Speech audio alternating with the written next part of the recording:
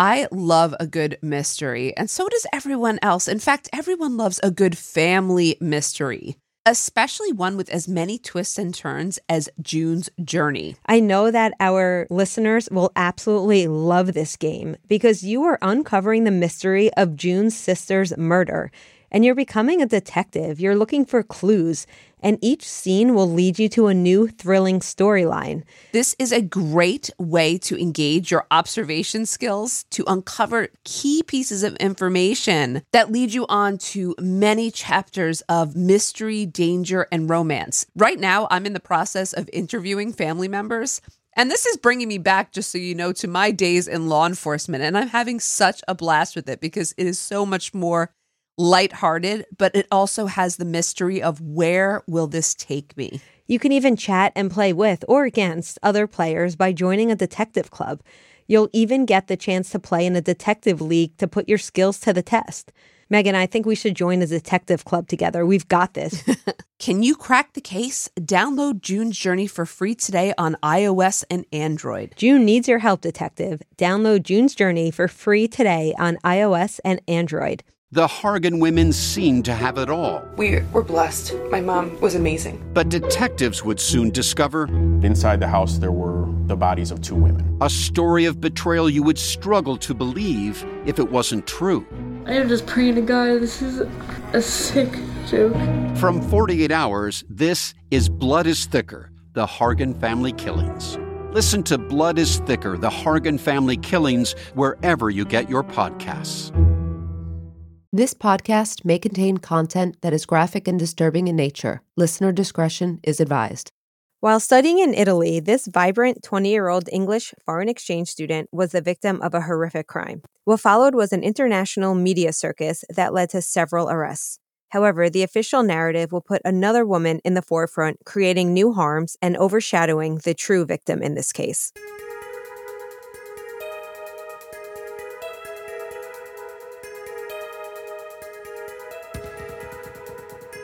This is the Meredith Kercher story.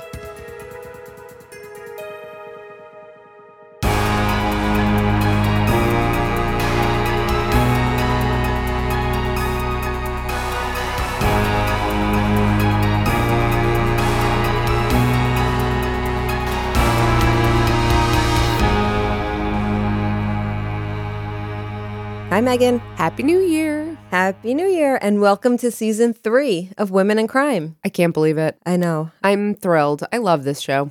I do too. Yeah. And we have a lot of other shows in the works, but this is my baby. This is our favorite. Yeah. I can't lie. All right, so before we kick off Season 3, we have a few supporters to thank. Okay, who do we have? I'm so excited. Well, we have Tiffany W. from New Jersey, who loves our accent, by the way. I don't have an accent. I don't understand what people are talking about. You do. I'm fine. All but thank right. you, Tiffany. We also have Hillary. Hillary's one of my fave names. Oh, that's nice. And we have Heather in Indianapolis and Amy M. from New Hampshire. We also have Whitney A. from Lexington, Kentucky. And Megan, how cool is this? We have Usima, who is an avid listener from Uganda. You're kidding me. This might be our first patron from Uganda. That is so cool.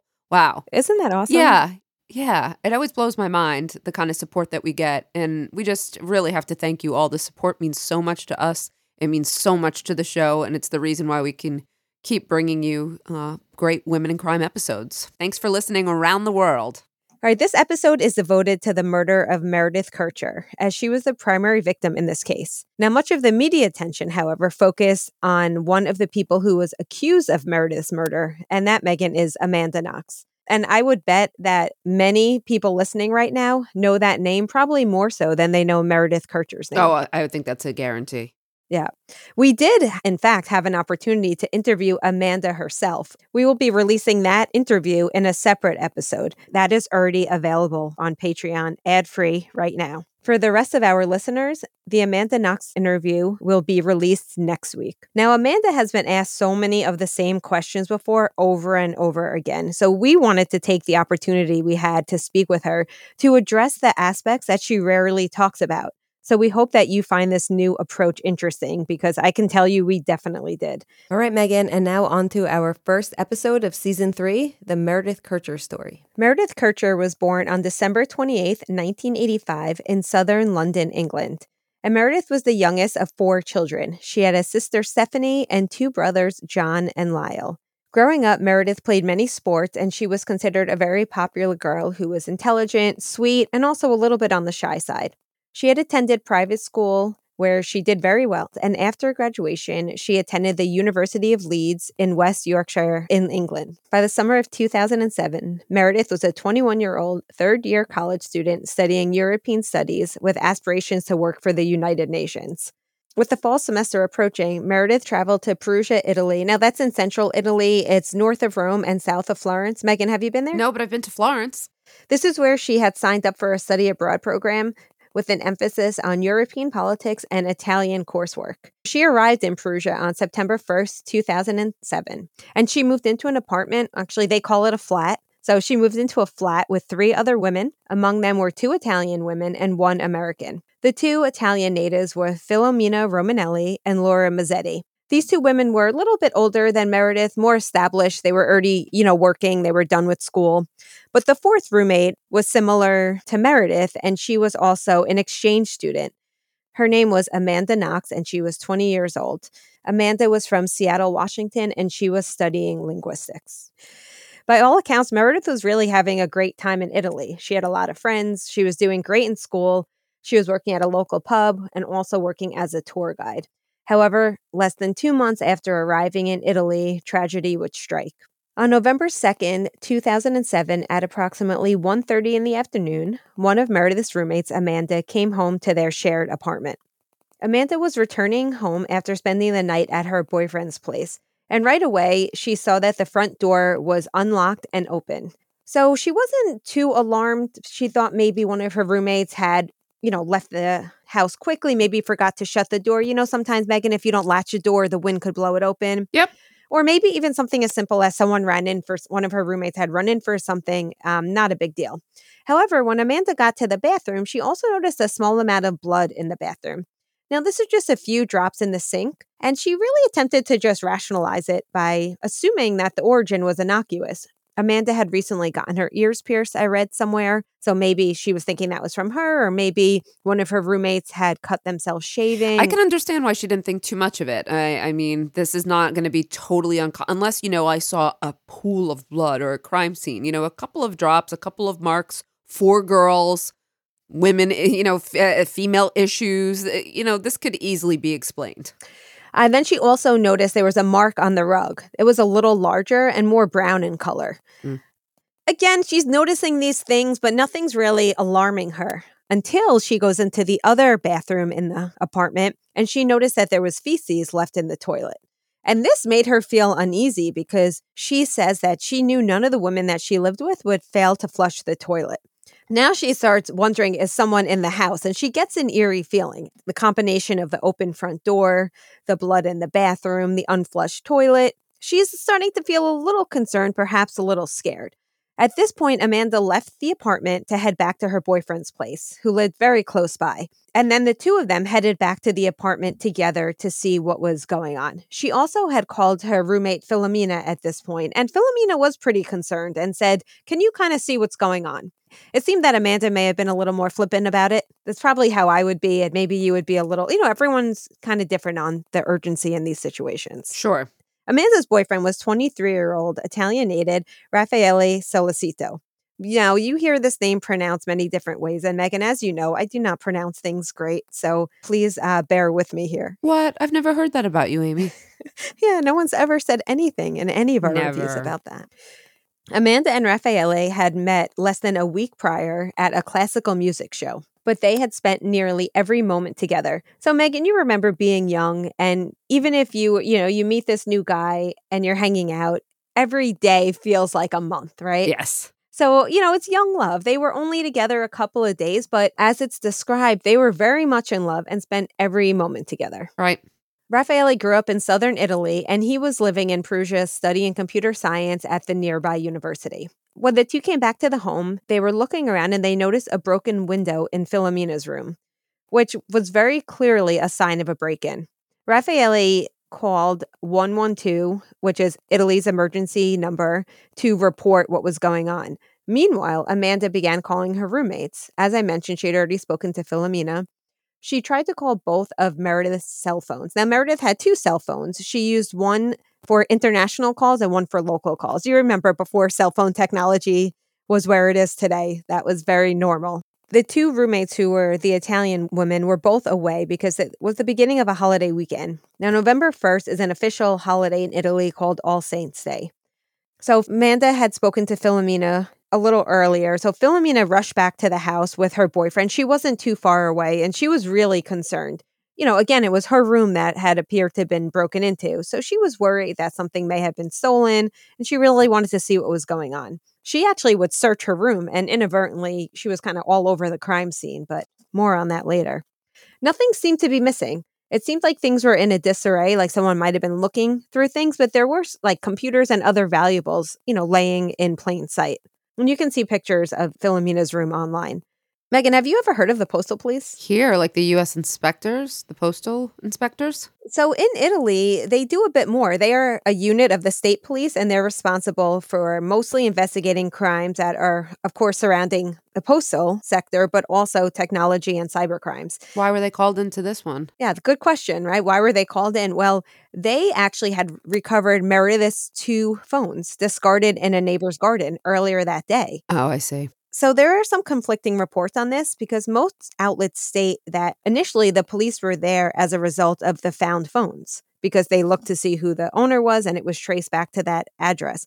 In other words, the timing was kind of just coincidental. Why is this even worth talking about? Well, because Amanda and Raffaele thought that they were there in response to his emergency call. So there may have been a little bit of miscommunication right from the start. Regardless, the group starts looking around the home. So now you have the postal police, you have Philomena and her boyfriend. There was possibly another friend or 2, and then Amanda and Raffaele. All I'm hearing is contamination, but... Yes, and because the postal police aren't, they don't know that this is a crime scene. It looks like it might be a crime scene, but no one's we haven't revealed what the crime is yet other than a possible break-in. Yeah, so that's what everyone's looking around for, other signs of forced entry. They try to go into Meredith's bedroom, and they noticed that her door was locked. And both Amanda and Philomena said this was a bit abnormal for Meredith. But also, these women have only lived together, less than 2 months. So we don't really know exactly what people's habits are.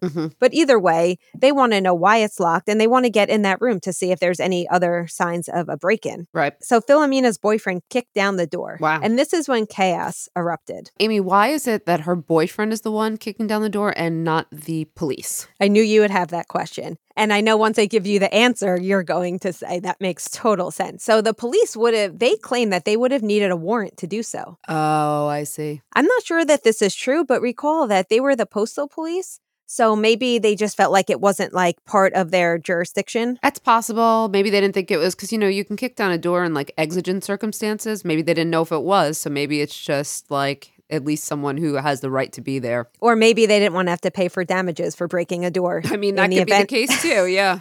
Yes. So no one wanted to wait for the police to get a warrant or whatever else. So, of course, her boyfriend just said, okay, I'll kick down the door. So he kicks down the door. Everyone immediately starts screaming in Italian about the horrific scene. Meredith's mostly nude body was lying on the floor, wrapped up in a duvet blanket, covered in blood, and she was very clearly deceased. Now, overall, this crime scene was horrific. There was blood streaks and spatter covering the floor and the walls of the room. And the police at this point made everyone leave the home, and they quickly called in the homicide squad. But this is after, as we mentioned, there's a lot of people kind of roaming around, which is now very much a crime scene.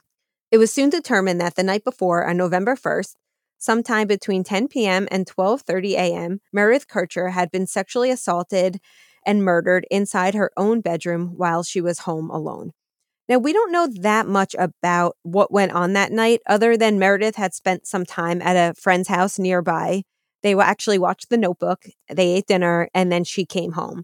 We know that she spoke to her mom sometime, I think around 9 p.m. There was also CCTV footage that showed her walking home. I am not sure why reports put the time of death between 10 and 12:30 a.m., but that's what I kept seeing in all the official documents. Well, I mean, I don't know how the precise window was, but I'm sure they were using like, livor mortis, rigor mortis, and other measures to establish a window. Yeah, that makes sense. Meredith had sustained 2 principal knife wounds on her neck and a few smaller knife wounds on her face and neck, and also a few wounds on her hands.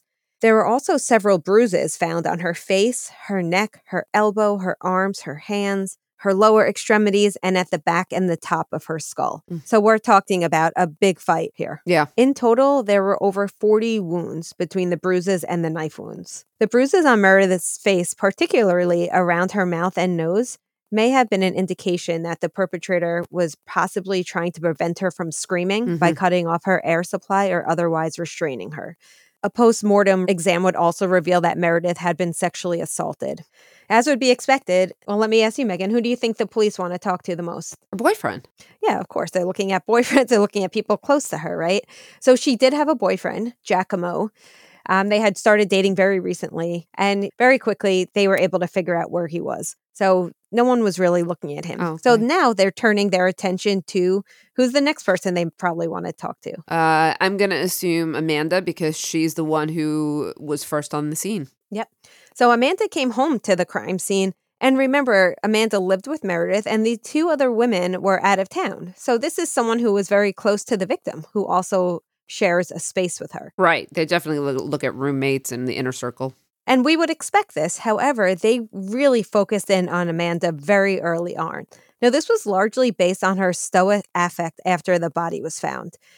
Now, investigators found it curious that she was the only one who wasn't hysterical at the scene. So let's talk about this for a minute. Why wasn't she hysterical at the scene? Well, first of all, it doesn't matter. No, it doesn't. I mean, we talk about this all the time. People have different reactions. People process information, grief, trauma, very differently. I mean, she could have very easily been in shock. And simply, as you said, we cannot judge people's affects in traumatic situations. Yes. End of story. End of story. I think it's also important to note, though, remember, Italian is not her first language, and everyone's screaming in Italian. Amanda and Raffaele did not see the gruesome crime scene. Right. They just heard people yelling, and then they were ushered out of the home. And a lot of reports say they actually had no clue what was going on. They didn't know that there was a dead body in that room. Right, because they weren't in the room. I remember they were in the living room. Correct.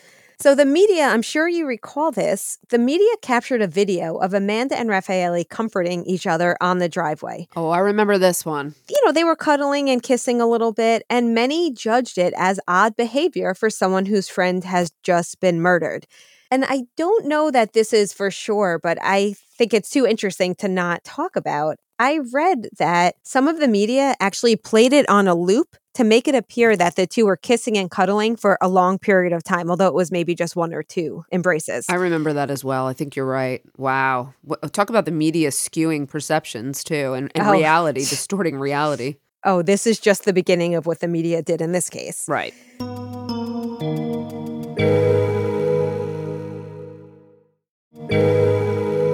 So already they're kind of looking at this American woman who seems to be, you know, cold and just not concerned that her roommate had just been murdered, when in fact she did not even know at this point her roommate was murdered. And they called her often. They kept referring to them as friends. They weren't really friends. I mean, they weren't enemies, but they weren't really friends. They didn't know each other that well. You know, It wasn't like if I lost you, or you know what I mean. I think it's just to put it in that also context. Correct. The media, I think, also misportrayed their relationship. Another reason that investigators were looking so closely at Amanda is early on, the prosecutor had walked through the crime scene and declared that a woman must have been involved since the body was covered. Now, there's two things to unpack here. Number one, why is the prosecutor walking through the scene, you ask? Yeah. Because that was my first question. Yeah. Well, at first, I was questioning that too, and I did some research on Italy's criminal justice system is quite different from ours, and that will come up a lot in this episode. But one of the main differences is that their prosecutors often direct the investigation. They're effectively in charge of the investigation and somewhat are overseeing the police. Okay. So this was not necessarily strange. However, I think it's strange that he so quickly declared that a woman must have been involved because the body was covered. Why do you think he even said this? I think it's a gender stereotype that a woman would be more caring or considerate, and that's why she would, after a horrible murder, still take the caution to cover up a body. I think that's one of those, like, it's a false assumption, and all it'll produce is false leads. Speaking of false assumptions, the prosecutor also said, Meredith was a strong girl and she would have been able to hold her own, so there must have been more than one attacker. So very early on, it is made known that there's more than one attacker and a woman was involved. Now, this is ridiculous. yeah, I think these conclusions are like not really based on anything, scientific or anything we know about crime stats. So. And I do not believe that the prosecutor even knew the victim. So who was he to say that She was a strong girl. woman? And anyway, we know people who are extremely strong, black belts in karate, and they still can be victims. It doesn't matter how strong you are. Plus, I think the majority of female victims, are usually at the hand of a single perpetrator. Suspicious on Amanda, the media starts combing through her social media pages and taking everything out of context. Now, at this point, we're talking 2007, they were looking at her MySpace. You remember MySpace? I do. So they're looking at every picture and scrutinizing. I'm not even going to get into the pictures because it's ridiculous. There's no reason to waste our time talking about it. But what came out of this was the nickname Foxy Noxy. I remember that. Yeah, so Foxy Noxy is, I think most people who have heard of this case have heard of Foxy Noxy. Do you know where that even originated from? Yeah, high school thing or no? Yeah, it's actually middle school. I read that she was a really strong soccer player. And the nickname was given to her by her middle school soccer teammates because she was quick on the field. Quick like a fox. Get it? Foxy Noxy. Totally taken out of context. Yep, because the tabloids were quick to assume this nickname must have reflected her obsession with sex because in Italian, it translates to cunning/evil fox. So they're building this persona, this character of Amanda as a seductress.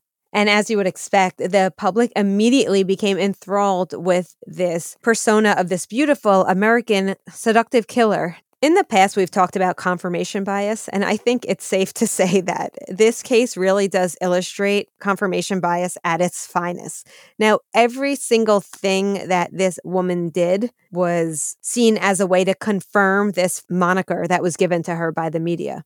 So anytime she was affectionate with her boyfriend, which was a way for her to get support. She was in Italy without any family or friends, really. So, of course, she was turning to Raffaele. I'm sure you recall when the media took pictures of her buying underwear. Yes. And they were quick to say that her buying underwear just showed how, sex crazed she was. Yeah. When in fact, this poor girl could not get into her apartment to get clean clothes. Right. And that's why she was buying underwear. Right. I even feel like we're spending too much time on this because this doesn't deserve time because it was so ridiculous. The media also got word on some what they considered strange behaviors. At one point, Amanda was seen doing yoga stretches while she was in the police station. And at another point, she was sitting on Raffaele's lap, giggling. Some people said she made a crude comment when some of Meredith's friends were saying, I hope she didn't suffer. And Amanda shouted out, well, of course she fucking suffered. And again, I don't think this shows anything other than someone's personality, right? None of this information is indicative of involvement or guilt in any way. Zero, right? But because of the way that Amanda was being portrayed, a ludicrous theory emerged that Meredith was killed during a sex game gone wrong. That included both Amanda and Raffaele. Yeah, I remember. It seemed that Amanda had the world against her. Rather than becoming empathetic toward this young woman's plight, the overall public attitude was against Amanda, and it was purely based on dramatized nonsense. And so while all these stories were running, and within just a few days of the murder, law enforcement were conducting harsh interrogations of both Amanda and Raffaele, of course separately. And neither one of these young suspects had an attorney with them. Besides the fact that this is troubling just for the fact that Italian law, similar to U.S. law, says that you have the right to have an attorney present during interrogations. And also the effectiveness of the police interpreter would also come into question. I was going to say the language barrier alone would have terrified me. So at this point, it's very clear that they're just not gathering information for their investigation, as Amanda initially thought. So Amanda thought, yeah, she's a roommate. I'm going to help as much as I can, tell them anything I can that would help them. Right. But now it starts to become clear that she is the prime suspect in this case. On November 6th, during the course of a 2-day interrogation, Amanda eventually crumbled to the pressure. She provided a confession implicating her boss, Patrick Lumumba, as well as placing herself, and by extension, Raffaele, at the scene of the murder. Her confession was written by the police, and she signed it. It was written in Italian, though. And again, that's not her primary language. Mm-mm. She was well-versed in Italian. She was studying Italian, but... She wasn't fluent, is what you're saying. Yeah, she was not fluent in Italian. She's in a foreign country. She's less than proficient in the native language. She's hungry. She's tired. She's being yelled at. And so this confession emerges, and it was the result of really an intense interrogation. Amanda says that during the interrogation, they just kept screaming at her to remember. And at certain points, they would also slap her on the head. So almost immediately after providing an account of what she said was really just patchwork, incoherent memories, some of them false memories, she ends up recanting very soon after. But at this point, the police don't want to hear that because they got what they wanted. Right.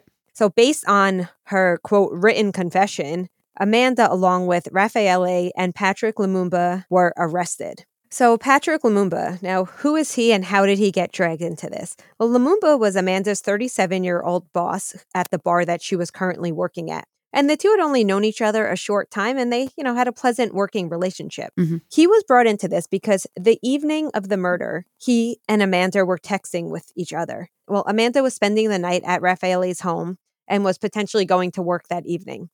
She received a text from her boss, Patrick Lumumba, who said, don't worry about coming in tonight. It's a slow night. To which she wrote back, have a good night. See you later. The police saw this and said, oh, this is the other person who was involved because she said, see you later. See you later. I was just going to say that see you later, which is a common term, was going to be the thing they would latch onto. Yes. And remember, we're talking about a different culture. Our see you later in the U.S. is a bit different than see you later in Italy, which I think was taken a bit more literal as I will see you later. Okay. Whereas in the U.S., we just say, yep, see you later. Have a good night. You Yeah. know? After the confession, the police didn't even tell Amanda that she was being arrested. They told her they were taking her to a safe house. In fact, they took her straight to jail. How? She had no idea what was going on. She didn't even know she was being accused of murder. She didn't see a lawyer at this point even. The first time Amanda actually sees a lawyer, Megan, was when she was informed of the charges against her, and she was asked to plead on the spot. So could you imagine having no time to process what's going on and not even know that you are arrested until arraignment? No, I can't imagine the total fear, shock, everything. And, at the same time, Patrick was seized in front of his family and he was thrown in jail too. And he had no idea what was going on. And Raphael also, right? And Raffaele, he was already in custody. He was just further detained at this point. When we talk about Patrick, now, this is going to be a spoiler alert, but he had nothing to do with this. This was the fault of the investigators because other than coercing the confession from Amanda, they didn't corroborate anything from her story or do any further investigation. Luckily, he was released because there were several alibi witnesses who came forward. He never left his bar that evening, and there was no one who said he was anywhere but at that bar. That's silly. They could have easily just confirmed that before, That's what I'm saying. An arrest. Yeah. That's what I'm saying. It was such sloppy police work. They didn't do anything. Also, there was zero evidence of him at the crime scene, and they tried hard to put him at the crime scene, but he had never stepped foot into that home. Right. Now, Amanda and Raffaele weren't so lucky. In fact, more, quote, evidence, it has to be in quote because I don't even consider this evidence, was emerging that was working against the two. The investigators were searching for a murder weapon because we know how important a murder weapon is to an investigation. Mm-hmm. And they could not find one anywhere at the scene, so they decided to head to Raffaele's apartment to look for one. And of course, they found what they were looking for because they discovered a knife in a kitchen drawer that seemed to be consistent with Meredith's wounds. The police claimed that this was the knife that was the murder weapon. This was on the basis of no scientific testing at this point. Mm-hmm. It was the only thing that they could find that looked consistent with Meredith's wounds again. In addition to this, the media was continuing to vilify Amanda. In a particularly low period, the number of men that Amanda had slept with, which was taken from her private diary entries, was published across different media outlets for the world to see. So icky. As if that's not bad enough, do you know how they got this list? No. This list was produced after law enforcement falsely informed Amanda that she had tested positive for HIV. I do remember this, yes. Oh my God. They used this as a tactic to get exactly what they wanted, which was a list of men that she had slept with so that they could further build their story about who they believed her to be. That's about as unethical as I think it gets. As if that isn't bad enough, Meredith's name was barely mentioned in the headlines. Everything was about Amanda when Meredith was the victim in this case. I remember that too. And what about Raffaele? No one really heard about him. Many people, in fact, believe that Raffaele was just at the wrong place at the wrong time, and he was a victim of Amanda. He was under her, quote, seductive spell. Oh my gosh, the narrative here. Yeah, that's how far they were taking this narrative. And now a third suspect emerged, a local man by the name of Rudy Godet. This is another name you'll hear pronounced in a few different ways. Now, Rudy Gaudet was a 20-year-old man who was friends with the men who lived in the flat below Meredith and the other women. Now, how did he get thrown into this? After all, he wasn't mentioned in any of the interrogations. Amanda nor Raffaele ever mentioned him, and neither did anyone else. Well, he became a suspect after a bloody fingerprint was discovered at the crime scene, and it was identified as belonging to Gaudet. Which means he had a record. You would think, right? Oh, okay. So at first, I thought that as well, but it turns out they had his fingerprints on file because he wasn't born in Italy, and all immigrants get fingerprinted when they move to the country. Okay, I see. So that's why they had his fingerprints on file. Okay. The police, of course, tried to contact Gaudet for questioning, but they could not locate him. It seemed as if he had fled the town. So he has a bloody fingerprint and he is gone. Okay, doesn't look good for him. Oh, that is just the beginning of it, Megan. So they end up talking to his family, his friends, anyone they could, and they ended up having one of his close friends come to the police stations and call him on Skype, of course, with the police listening into the whole thing. Mm-hmm. Now, the full transcript is pretty interesting. It could be read online. I just highlight a few parts that stood out to me. Mm-hmm. So during this call, Rudy initially tells his friends, quote, "You know, I knew the girls. I knew them both, but nothing more. I've been to their house twice. I didn't do anything. I have nothing to do with it. I wasn't there that evening. But if they found fingerprints, it means I must have left them before." So he says, he was there a few days before all this. Okay. However, just a few minutes later into the conversation, he admitted to being at Meredith's flat that evening, the evening of her murder, saying that he had seen her the night before when they were all out for Halloween. And the two had made plans to hook up the next evening. Okay. So he says, as they had decided he would go over there, he goes over there that evening. They hook up, but the two did not have sex because they could not locate a condom. He says he went to the bathroom, and while he was in there, he heard Meredith screaming. At this point, he ran out and he saw a man. Now listen to this. He said that the person wasn't bigger than me. I mean, taller. He wasn't really taller than me. His back was turned. I saw Meredith bleeding already. She had a slash in her throat. The guy took a knife, and I have wounds on my hand because I grabbed his hand. He tried to stab me, and I still have wounds on my hand. They're healing now, but I still have them. And then he continues, I tried to help her. And if my prints are in the house, it's obvious because I touched everything. So, wow. Very incriminating. Very incriminating. And he also... the police were very happy about this part. He also told his friend that he had fled to Germany because he was scared. So now the police know at least what country he is in. Mm-hmm. Megan, you asked about his criminal history before. Mm-hmm. So I want to go back to that for a moment because there were numerous media reports that said that Gaudet had a history of drug crimes, but I could not find any evidence that he was ever convicted of any such offenses. However, 1 week prior to Meredith's murder, he was caught by law enforcement in Milan while burglarizing a nursery school. Wow. And not only was he in a nursery school when he wasn't supposed to be there, he was carrying a large knife, which he had stolen from the facility's own kitchen. Oh, geez. I wonder if that's a murder weapon. During the same encounter, he was found in possession of a laptop and cell phone, which had been reported stolen from a local law firm. Also, they found a woman's gold watch, which had been reported missing during yet another burglary a few days prior.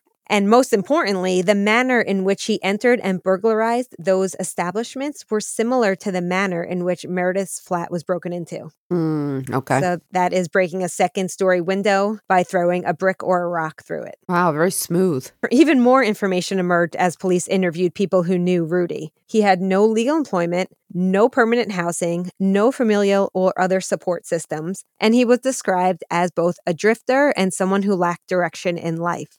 An acquaintance of Rudy also indicated that he was not very successful with women, and he greatly desired a girlfriend. A few mutual friends also said he was briefly interested in Amanda at one point, and some say he did show interest in Meredith as well. Now, Rudy was 20 years old at the time of Meredith's murder, and he originated from Ivory Coast, which is a country located on the south coast of West Africa. So he came to Italy with his father around the age of 5, and he became a naturalized Italian citizen. He did have a very abusive relationship with his father, who ended up leaving his young son in Perugia to return to Ivory Coast. Rudy did have a tough start. He lived with several foster families until adulthood, and then his most recent foster family had apparently abandoned him in weeks prior to Meredith's murder.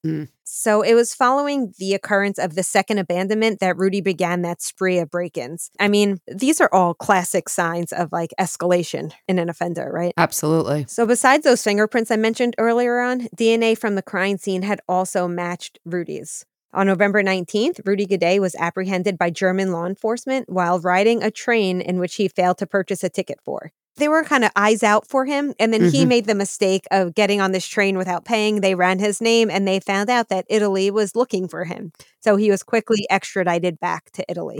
When questioned by police, Rudy claimed to have had a consensual sexual relationship with Meredith. However, by all accounts, she barely knew him. They met in passing because he was friends with the neighbors who lived downstairs. And during his bathroom break, she was murdered by two complete strangers. Okay. Exactly. That seems really logical. I mean, why do you think he had to say that they had a consensual encounter? Because there were signs of sexual assault. And I mean, he had to cover that up. Exactly. And he knew that his DNA and fingerprints were there. Yeah. He had to be able to explain that because he couldn't lie and say he wasn't there. Right. Also, the autopsy report revealed that she suffered forcible intercourse, making his story even less plausible. Right. So other than his DNA being found inside Meredith, it was also a sign of not just intercourse, it was forcible intercourse. Got it. Now, clearly, Rudy Gaudet was not in a good position. He was confronted with the irrefutable DNA evidence.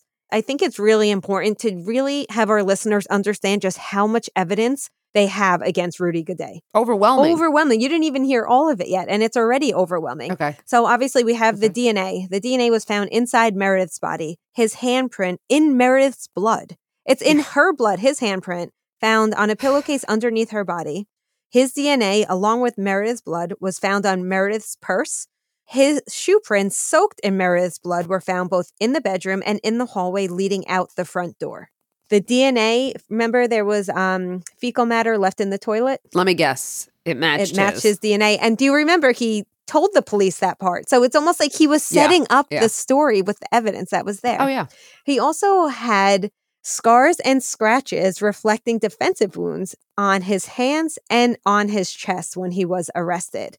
And of course, as we mentioned, he was caught fleeing the country days after the murder. Right. Given the mountain of evidence against him, Rudy opted for what is known as a fast-track trial. Have you ever heard of the fast-track trial in Italy? No.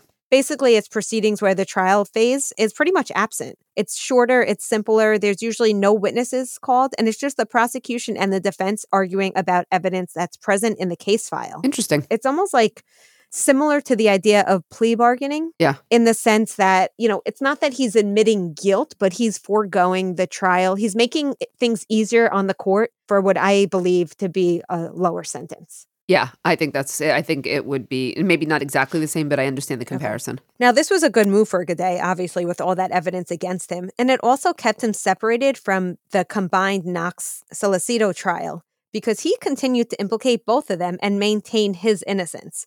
So those two were tried together, and he didn't want to be tried with them. He wanted to be kept separate. Gaudet's trial began on October 28th, 2008, and nobody really cared. It was not televised. The media was not talking about it.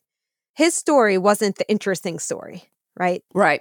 At his trial, Gaudet elected not to give evidence in his own defense. In other words, he pled what we call the fifth. Because in Italy, just like in the U.S., defendants have the right to remain silent during all court proceedings if they choose to do so. And that's exactly what he did because he knew there was just nothing he said could have helped his situation. So Rudy was charged with sexual assault, murder, and theft, and he was sentenced to 30 years. I would have liked to see a life sentence, but 30 years it seems like an appropriate sentence, right? Okay, yeah. I mean, I'm with you. I would have liked life, but it's not a totally inappropriate sentence. But 2 years later, his sentence was decreased to just 16 years. That's what I remember. Why, though? Okay, so he ended up appealing his case. Yeah. They didn't reverse the case, but during his appeal is when they reduced the sentence. I see. Okay. I'm not exactly sure why, but okay. It's very interesting.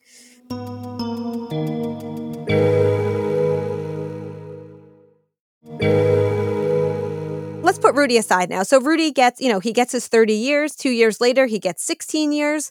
The prosecution, the media, the general public, everyone's just forgetting about Rudy and much less about the fact that he was convicted of committing the murder of Meredith. It's like people just ignored the fact that this had even happened, and there was barely any media coverage. Like, you would think there'd be headlines like, Rudy guilty of murder of Meredith Kercher. I would have. Nope. The headlines were still focused on Amanda. They continued speculating wildly about this tabloid-created phenomenon that was known as this Foxy Noxy. So I don't even want to say Amanda because it wasn't even Amanda. It was this idea of this person that they created. Right. The widespread belief at this point was that Amanda was the ringleader. She, along with Raffaele and Goudet, were involved in a sex game gone wrong. So remember, the prosecution now had to say, okay, so Rudy's found guilty. So we must bring him into this now. It must have been Rudy along with Amanda and Raffaele. The logic would have thought, oh, we caught the real perpetrator, so we don't have to. But now I've seen this happen before in a couple cases where they felt they had to tie them together. Yep, they just dig their heels in deeper instead of admitting that perhaps they had gotten it wrong. Tunnel vision at its finest. Yep. So Rudy's convicted. Let's move on to Amanda and Raphael. As you could imagine, this whole ordeal was awful for them. While in prison, Raffaele suffered extreme trauma. He was placed in solitary for about 6 months. Wow. I think you would agree with me. It's likely it was for his own safety, given the nature of the crime. But I don't really know how the prison system works in Italy, but I would guess that. Right. He also had, severe depression, suicidal ideation. Amanda as well had a very difficult time during her incarceration. Mm-hmm. Think of all the deprivations that come along with incarceration. On top of that, being in a foreign country, I could not. That's what I was thinking, being away from their family. And of course, on top of that, being innocent, right? I mean, she was lucky, as she talks about in her memoir, her family and friends rented a place nearby and they took turns visiting her. And, she did have a few people in the prison who were kind to her. Never once did Raffaele or Amanda waver. They adamantly denied any involvement. And of course, they pled not guilty to all charges. Their trial began on January 16th, 2009. Of course, we're talking about a different criminal justice system, Italy versus the U.S. Similar to us in Italy, defendants are innocent until proven guilty. But there are some really kind of key differences. The main difference that I want to, highlight between the two systems is that in Italy, they don't have a jury trial. It's not a jury of an individual's peers. Usually during trial, there's a panel of judges. Usually there'll be one senior judge and 2 junior judges. Sometimes panels go up to 6 judges, but typically a panel of 3 judges. Now, for serious offenses, a defendant does have the right to have a panel that also includes citizens, but it's not a jury of one's peers, and it's also not unanimous. It's majority, which is, quite different from our system. Very different. We can teach a whole semester course about the differences between these two systems. We don't have time for that here, but it is important to note that that plays a big role in what's going on here. Now, the prosecution during trial contended that Amanda was the one who attacked Meredith in her bedroom, and she tried to strangle Meredith, hypothesizing that all 3, Goudet, Knox, and Solicito, held her down while Goudet sexually abused her. Because again, they had to explain how Rudy Goudet's DNA was inside her, but no one else's. And then they said that Amanda had cut Meredith with a knife before inflicting the fatal stab wound, and that she had stolen the phones and money to fake a burglary. This was absurd. And during trial, they even played a cartoon animation that was based on zero science and just a bunch of speculation. Now, remember that knife they found in Raffaele's apartment that I mentioned earlier? Yes. Tests would reveal trace evidence of Meredith's DNA on the blade and Amanda's DNA on the handle. Now, this would become a big point in the trial for the prosecution. Other than that physical evidence, the only other physical evidence they had against the pair was that Raffaele's DNA was found on Meredith's bra clasp. Now, this was found days later at the crime scene. So just keep that in mind. You mean when they had both been in the house and everyone had been, Yeah, when we get to the appeal, we're going to kind of break down those pieces of evidence a bit more. But this trial was so long. It was almost a year long. You know what I found interesting is in Italy, the courts take off for summer break. Well, the courts shut down a lot here, too. I mean, they don't shut down, uniformly, but the judges, most judges are out. Most things don't happen in July and August here. But Amanda describes this as, the trial started in the winter, Ugh. and then things are going along, and then they get to June. And they just stop. And everyone kind of goes on holiday, June, July, August, and they come back in September. Well, that wouldn't happen here for a major trial, so. No. Regardless of the lack of what I would consider credible evidence, on December 4th, 2009, Amanda Knox and Raffaele Solicito were convicted for the murder of Meredith Kercher and sentenced to 26 and 25 years, respectively. Amanda was also convicted of slander against falsely accusing Patrick Lumumba earlier on. There were several proceedings that follow, but I'm going to just quickly go over them for the sake of time and simplicity. Okay. So the appeal trial, just like in the U.S., in Italy, they have the appellate court. It's a little different because they can present new evidence to a 3-judge panel. Oh, okay. So in our appellate courts, you cannot introduce new evidence. Not right away. You can get back into appellate court later on, but in your initial appeals, it has to be restricted to what happened at trial. So you're appealing not on, the grounds that you're innocent or on new evidence. You're appealing on the grounds that there was an error at the first trial, whether it be jury misconduct or ineffective counsel. Right? The appeal trial began in November 2010 when the court ordered a review of the DNA evidence. So they brought in independent experts who noted serious errors in the gathering and analysis of the evidence. Now, lucky for them, the crime scene process was mostly videotaped. So you can actually see this in the videotape that investigators did not change their gloves or their booties in between touching things or going into different rooms. The crime scene was not secured. In fact, that bra clasp that I mentioned earlier that had Raffaele's DNA, that was not even found initially. That was found days later, like under a piece of carpet. So it was a piece of the bra. So this is basically cross-contamination here. So much cross-contamination. I mean, I'm talking like picking up evidence with a pair of gloves, putting it down, and then picking up another piece of evidence with the same gloves. Terrible. Like crime scene 101 stuff. So these new independent experts concluded that there was no meaningful trace of Kercher's DNA on the alleged murder weapon, as previously stated. Remember that knife they found? Right. Now, we would expect the knife to have Amanda's DNA on the handle. She was almost eating all her meals at Raffaele's house, and they would cook often. So what people couldn't get past was why was Meredith's DNA on the blade? Right. Well, it turns out that it was such a trace amount that they couldn't say it was definitely Meredith's. They could say Meredith fit in the pool of people in which it could have been. That's not the same. So it could have been Meredith's, but it could have been any number of other people. So experts were testifying that the evidence strongly suggested contamination, which was highly probable given the lack of care at the murder scene.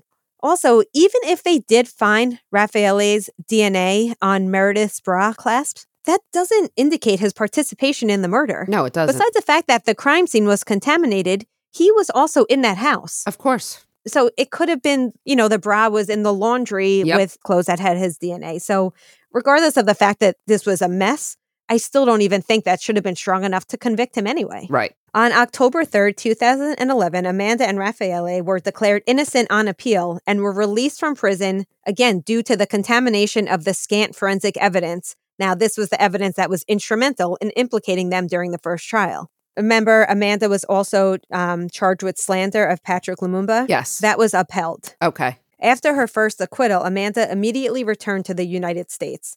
And I really urge everyone to read Amanda's memoir called Waiting to be Heard. Other than the fact that it's just written so well, it really goes through all of these different points in time and really helps you understand just how difficult this situation was for Amanda, Amanda's family, Meredith's family, Raffaele's family. This affected so many people. So Amanda returned to the United States, but of course, it was still possible. And a lot of people really believed that, she was going to be recharged again. And a lot of people believe she was guilty. So she's living with that label here. Absolutely. She said, I remember in one of her interviews, her saying how she, went back to college and people would take pictures of her. And, everyone was looking at her. Some people thought she was guilty. Some people didn't. But either way, people were just intrigued by who she was and really gave her no privacy. Right. On March 26, 2013, the Italian Supreme Court overturned the acquittals and ordered the case back to the appellate level. So they're worried that, they could be found guilty yet again. Now, Amanda had refused to return to Italy this time, and she was actually allowed to stay in the U.S. while, the case was being processed back at the appellate level. I would have refused to. Where was Raffaele? Raffaele was still in Italy. That's where his family was. Okay. When they were declared innocent on appeal, he was also released as well. But it's interesting that you asked that because Raffaele also got pushed to the side in all this because everyone was so fixated on Amanda. On January 30th, 2014, the appeals court reinstated the guilty verdicts for both Amanda and Raffaele, insisting that more than one person had to have committed the crime with Rudy. And if it wasn't them, then who would it be? Oh my gosh. Really? So again, Amanda and Raffaele appealed their reinstated guilt verdicts to the Italian Supreme Court. And finally, on March 27th, 2015, they were fully exonerated by the Italian Supreme Court. Wow. And I think it's very important to note that the courts made it clear that these two did not commit the murder and they were fully innocent.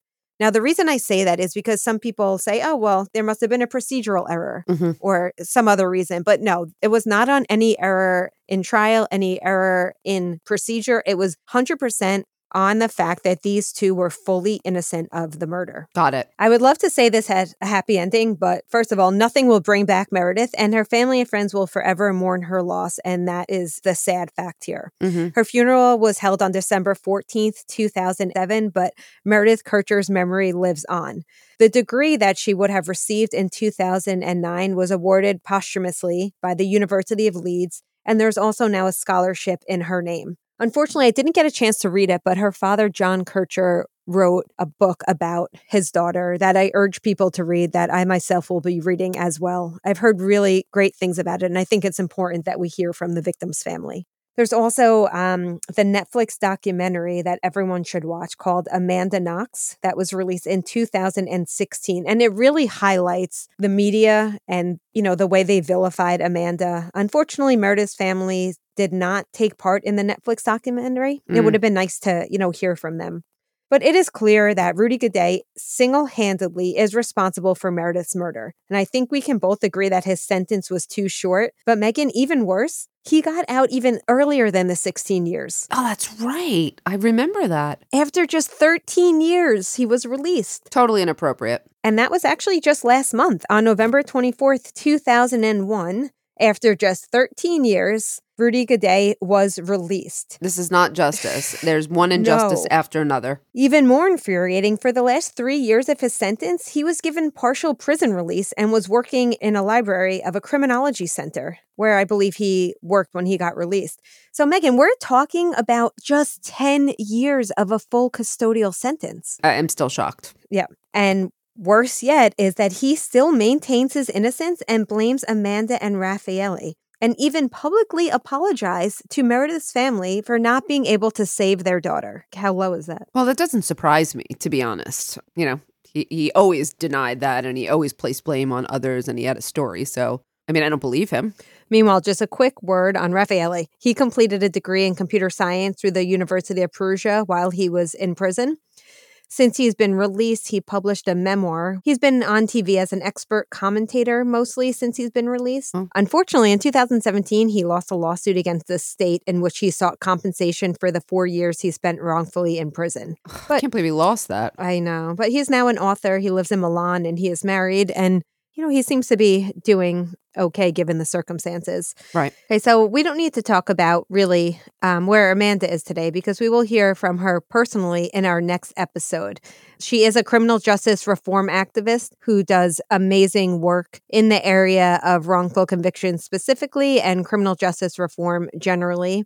And Megan, as you know, I'm a huge fan of her podcast, Labyrinths. Yes, I know. So before we get going today, Megan, and thank you for sticking with me through this long episode, of course, we need to talk about some theories. I think overall, this case highlights several important issues with the criminal justice system and really society as a whole and how we vilify women. But of course, we could spend days deconstructing this, but rather than doing that, I just want to highlight a few items. And then, Megan, of course, I want to hear your thoughts. Okay. So many people tend to doubt the legitimacy of wrongful convictions or presume that they are extraordinarily rare. Well, Megan, this is my area.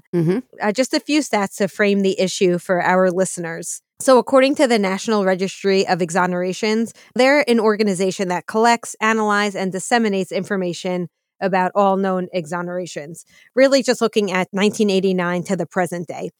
And according to them, almost 3,000 people have been exonerated. Let's put that in perspective. That's more than 25,000 years lost to wrongful imprisonment. Wow. So I think, I really wanted to just highlight the gravity of the issue. So there are many factors that lead to these miscarriages of justice. And Megan, we've talked about these in past episodes, like eyewitness identification, junk science, official misconduct, tunnel vision, and of course, many are relevant to this case. But I think the one that sticks out the most here is false confessions. Mm-hmm. Now, many people, and I know most of my students when I teach the class, many people assume that people do not confess to things that they did not do. Right? It seems counterintuitive. Yeah. However, research shows that about a quarter of all known exonerees have been wrongfully imprisoned due at least partially to a false confession. Right. So let's break down Amanda's false confession. So this confession could be understood in two ways. The first one, which I think probably could explain it best, would be the coerced, internalized false confession. Now, these are statements that are made by an innocent but vulnerable person who, as a result of exposure to highly suggestive tactics, confesses to a crime that he or she believes that they actually may have committed. So it gets to the point in an interrogation where someone's broken down to the point where they start questioning really their sanity, and they think maybe, this was so traumatic that I blocked out the memories. I've heard that in a number of cases. So she was clearly vulnerable, right? She was in a foreign country. She wasn't fluent in the language. She was young. She was young. Yep. The police constantly lied to her. She just wanted to talk to her mother, and they kept telling her, like, yeah, you could talk to her. But at one point, her mother even arrived in Italy and was calling Amanda's cell phone, and they wouldn't let her pick it up. Can you imagine? Like, literally, she saw her mom calling, and she couldn't pick it up. No. This situation also has aspects of what is known as a compliant false confession. Now, this is when a confession is given in response to police coercion or stress or pressure. And in this situation, the confession's really given as a way to escape the interrogation process, as a way to get out of a circumstance that you're not comfortable in. Right. Or sometimes people do it to take advantage of like a promise of leniency or to avoid a harsh punishment. I don't think that's the case, but I do think Amanda was clearly in a coercive environment. She was hungry. She was tired. She was confused. From what I understand, she was interrogated over many days for a total of about 50 hours. That's a very long time. Theories that can explain Rudy. I know we say this one a lot, Megan, but I think strain theory, of course. Rudy clearly had the inability to cope with, it seems like, that second abandonment by the family. That also ties with social bond theory. How so? Because what I heard from you is that, we know that social bonds are what keep people from committing crimes, but Rudy lacked the big ones, ties to his family, ties to a stake in conformity. So what did he have to lose? Really nothing, no job. So I'm going to say that, strain definitely might have played a role, but I think his lack of social bonds are what probably allowed him to commit crimes. I agree. I wonder if strain is almost like the straw that broke the camel's back by that last abandonment. Right. And then it was like social bond, social control. You're right. He didn't have a significant other. He didn't have a job. He didn't have a family. No, I heard no social bonds from him. And then I thought of that immediately. Before we talk about if the system got it right, which I think is going to be a quick conversation, any other theories come to mind? With Amanda, labeling theory. Oh, yes. I believe that Amanda was given a label immediately of this, like you had said it before, kind of like a sex potta or a thirsty, temptress, seductress.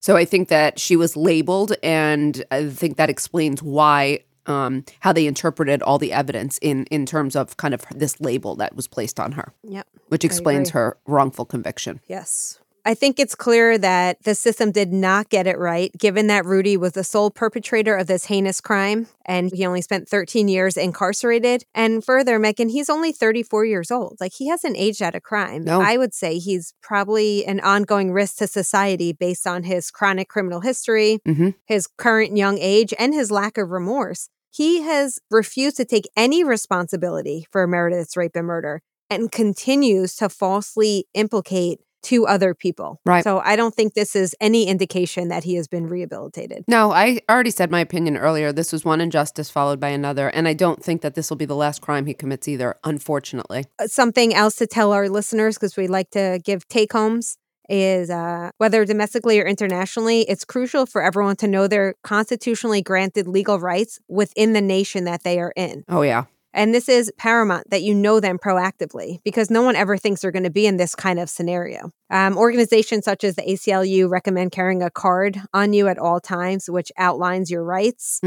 And another suggestion by the ACLU is if you are overseas, immediately request access to your embassy prior to remaining silent. Oh, that's good advice that I didn't know. Yeah. Thank you. Thank you all so much for listening. And don't forget, be sure to listen next week's bonus episode of Women in Crime, which will be an exclusive interview with Amanda Knox herself.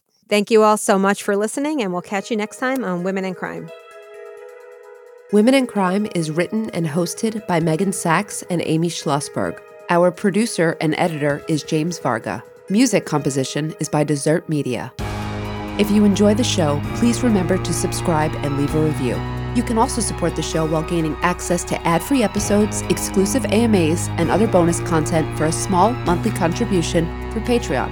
For more information, visit patreon.com/womenincrime.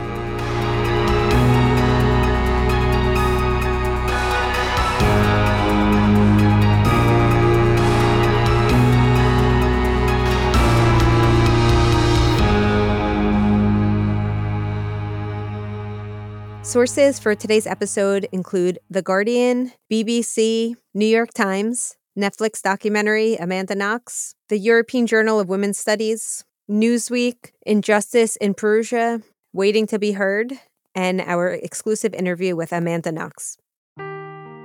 Seeking the truth never gets old. Introducing June's Journey, the free-to-play mobile game that will immerse you in a thrilling murder mystery.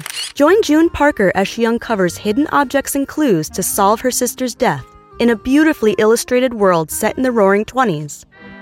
With new chapters added every week, the excitement never ends. Download June's Journey now on your Android or iOS device or play on PC through Facebook Games.